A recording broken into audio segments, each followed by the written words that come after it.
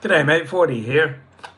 Do you guys realize how bad the sexual harassment is in Australia's federal parliament in Canberra? It's just out of control. Not This the is Paul lines Barry. between advertising and program content breaks down the audience's Whoa. trust. Alarming details have emerged from the inquiry into the Hotbed of harassment. That's what our Parliament House has turned into. workplace culture in federal parliament, sparked by the alleged rape of a staffer in a minister's office. Hello, I'm Paul Barry. Well, Okay, so the staffer chose to get drunk and chose to go back to Parliament House with a fellow co-worker, right, and chose to get into a room alone with him while she was intoxicated, and then she alleges that she was drunk. So I'm not sure, what role do people play in their own misfortune, right? Seems to be that you don't get drunk with blokes you don't trust and get yourself in a position where you're alone with them if you don't want certain bad things to happen.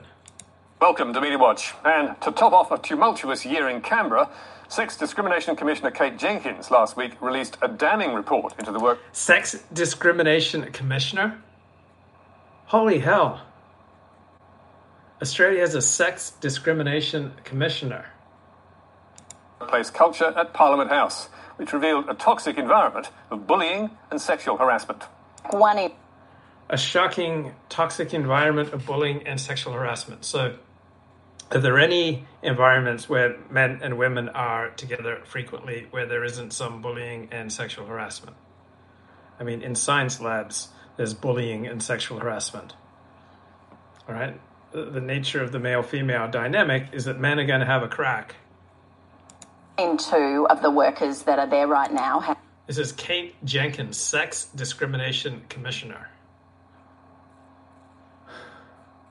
So, I believe that different groups have different gifts. And just because some groups have, say, higher achievement in some areas does not mean that those groups who have lower achievement in other areas are being discriminated against. Right? We have different gifts, we have different proclivities, we have different talents, and that's just baked into nature. So as a traditionalist, I accept that men and women have different gifts on average, that young people and old people have different gifts, that different groups and different religions and different ethnicities have different gifts. And it's not, disparate outcomes are not necessarily the result of discrimination. Have experienced bullying, sexual harassment or sexual assault. So 77% of staff have witnessed or experienced bullying. Look, when you have a job, you're often the functional equivalent of a slave 40 hours a week. That's just how it is. Work is hard. And workers in general try to do as little work as possible for as much money as possible. And bosses in general try to extract as much work as possible while paying as little as possible. These are dynamics built into the reality of work.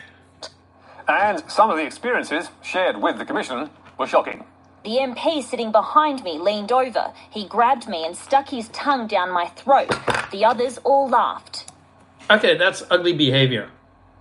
All right? I have never engaged in that sort of behavior. And I would not appreciate it if someone acted that way toward my daughter or my niece or my sister or my mother. Right? That's just ugly behavior. The report made a big splash on the front page of the West Australian, which called it horrifying, and sparked a similar reaction on ABC's The Drum. This is extraordinary. And it was also a hot topic on Nine's Today Show and on Studio 10. We should never, as a country, be in this position ever again. 1 in 3 workers are victims of harassment. So what is harassment? Let's say I go to work and there's a woman there with a low-cut top, and why is that not harassment based on the way that male nature is? The male nature, the male gaze is to look, right? Is to lust and to look, right? So I like Jordan Peterson's point. Why are women wearing makeup to work if they don't want to get sexually harassed? Like, why try to make yourself as sexually provocative as possible? Why are you wearing high heels, tight sweaters, tight dresses, low-cut blouses? Why are you trying to accentuate your sexuality and then claim that you don't want to get harassed? Right? To me, that just doesn't hold up. Right? We all try to use our abilities to get as much of what we want as possible. right? So I may lay on the charm. Someone else may use their looks. Other people may use their mathematical ability. We're all out there maximizing our own chances. So women do it, men do it. It's been a long time coming, and these figures are terrifying. Oh, they are. Absolutely. Half of parliamentary staffers report harassment and bullying. I don't know. Have you ever been to school? Harassment and bullying is pretty normal. Now, there are levels of harassment and levels of bullying that are not normal. So I just don't find these self-reported accusations terribly shocking or horrifying. Right? There's no empirical validation. This is just people making allegations. Right? They don't have to submit any evidence. The evidence is anonymous reports and some interviews where people are not cross-examined. Right? They just state that certain things happen. But over on Sky's Paul Murray Live, they had a very different take, featuring an all-male panel and this disclaimer. Look, I get it, it's four blokes talking about it on telly, but alas, we cannot change who we are or how we identify, but we are part of the inclusive discussion. What, so blokes never get harassed? Blokes never get bullied? Blokes are less human? Blokes are less valuable? Blokes' opinions are less important? Blokes get harassed and bullied, right? Every bit as much as women do. What, you've never seen a bloke get bullied? And just who was included? Paul Murray, Nicholas Rees, Chris Kenny and Mark Latham, now leader of One Nation New South Wales, who had this to say. Doesn't accord with the experience I had there for a decade, and they say these problems go back decades. It doesn't feel to me like it's evidence-based. Well, so that's Mark Latham. He's the former leader of the left-wing Labor Party here in Australia. He's now the New South Wales One Nation leader of Pauline Hanson's Nativist Party. Actually, Mark, it was based on plenty of evidence, including 302 written submissions. Okay, that's not terribly... How is that evidence? People submit things in writing. 490 interviews, 935 survey responses. So there's no empirical validation of any of these allegations. 490 interviews and a survey of almost 1,000 current workers. But Sky stablemate Chris Kenny also queried whether the findings could be trusted. The survey itself was an anonymous survey, and less than a quarter of the people it was sent to returned any answers, so it's not a representative survey. That left the third male panellist, Nicholas Rees, who is Melbourne's Deputy Lord Mayor, to defend the report on his own. We should all be sitting here, saying we're going to be champions of change. This panel should be universally saying we are champions of change. Come on, guys, don't you want to be champions of change? Look, I don't like ugly, bullying, harassing, awful behavior, whether it's directed towards men or women. So if this leads to better behavior, then I think that's great. Also, I recognize that male nature is to pursue women. So a good and decent traditional society puts up protections for women. But these protections would now be called discrimination, because a traditional society recognized that men and women need to be spoken to differently and treated differently. That's a traditionalist approach. So you can't claim that women need to have equal rights and then claim that there should not be any, then there should also be special protections for them. You can't have both equal rights and then special treatment. So I'm a traditionalist. I think you should speak to young people differently than you speak to old people. You should speak to aristocrats different from proles. You should speak to men differently from women.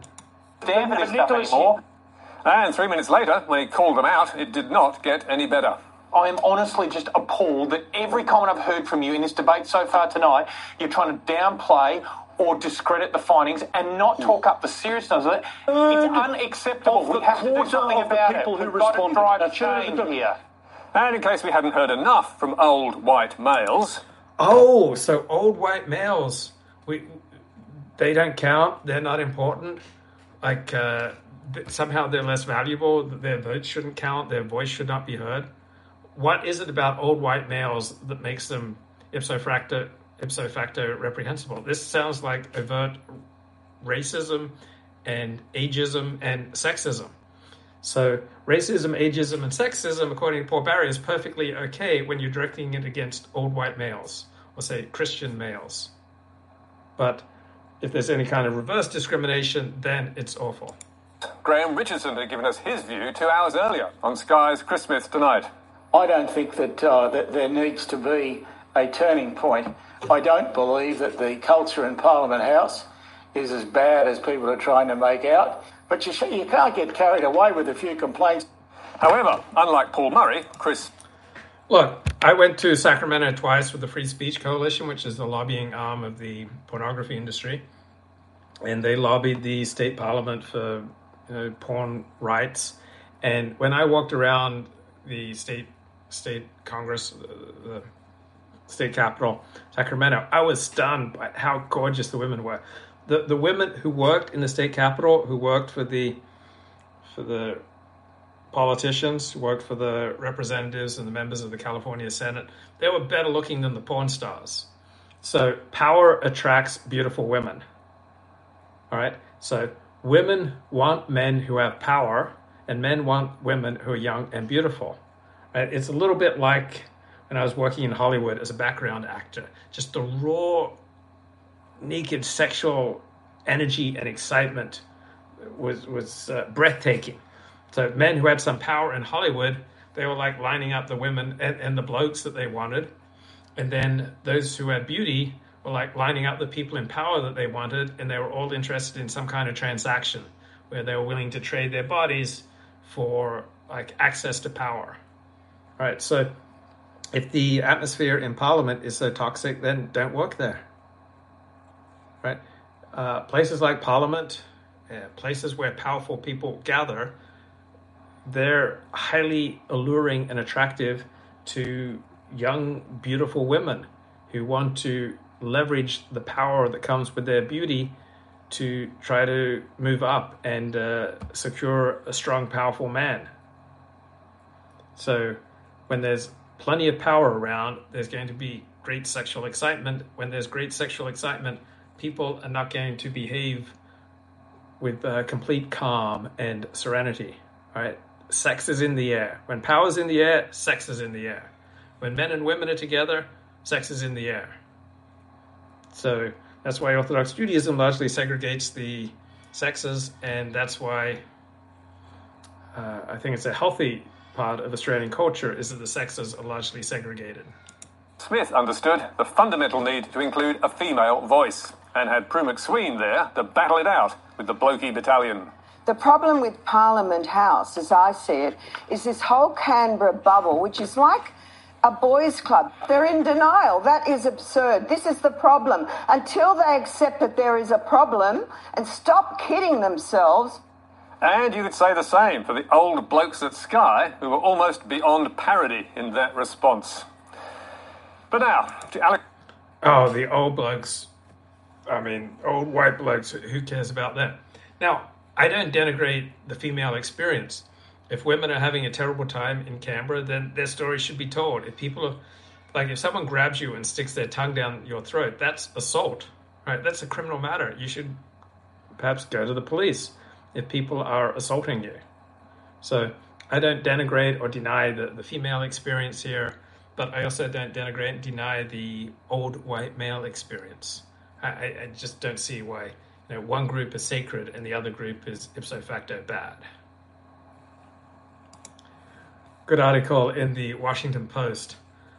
Advocates push nationwide movement for land return to blacks after victory in California. So one black family's successful fight to reclaim a picturesque stretch of beach is giving hope to others seeking the return of property that was taken from them.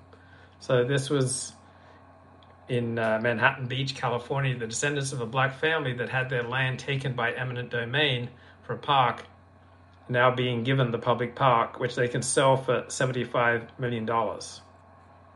So what, white people never had land taken from them by eminent domain? Asians, Latinos, what, blacks are the only people who've ever lost land to eminent domain? Like, people did not spring out of the earth, right? I don't believe in a moral right to any particular plot of land, right? I don't believe that the Jews own Israel or the white Christians own America. Like, nobody springs out of the ground. Everybody moves from someplace else to take over land. So Manhattan Beach, California, Washington Post says, Black family successful fight to reclaim a stretch of Southern California shoreline, which they now get to sell for $75 million, has ignited a national movement. Look, there was a national movement before this, with activists eyeing white-owned properties around the country they say rightfully belong to African Americans. Good morning, Jim. I am blessed. Thank you for your hospitality and for taking me around Sydney and for being such a genial and generous host. So I am doing well, mate. So I'm going up to Sydney. I'm going up to Queensland next week. So I'll be leaving town for about a month.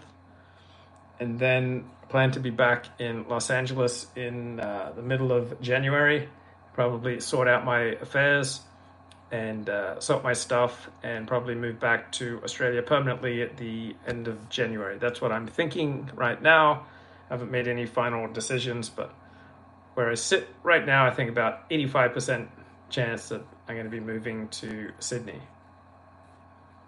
So this victory for these blacks in Manhattan Beach was hailed as a watershed moment, the first example of black people forcing the return of property was taken from them by one means or another, often violently over the years.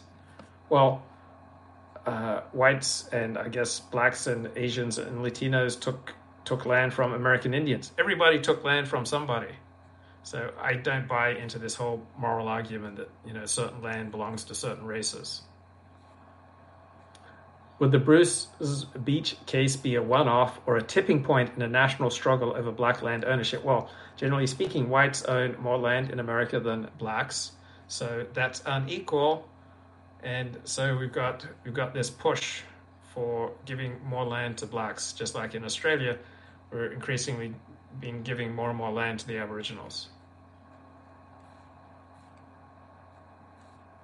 So now there are more than 100 people eager to make the case that they have a rightful claim to property now occupied by others. This is infinite. There are an infinite number of claims for claiming, on moral grounds that this property belongs to you.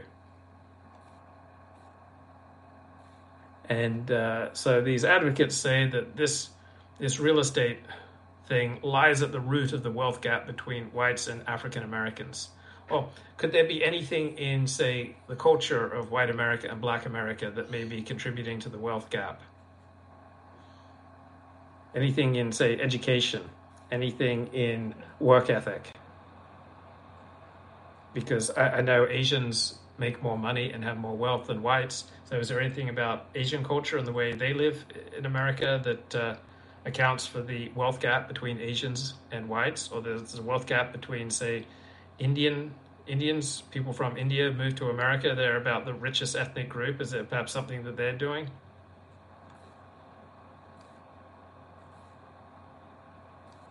So it's not just black people who've lost property to eminent domain, right? And nobody comes straight out of the earth, given a sword by the lady of the lake to signify that they own a particular bit of land. Bye-bye.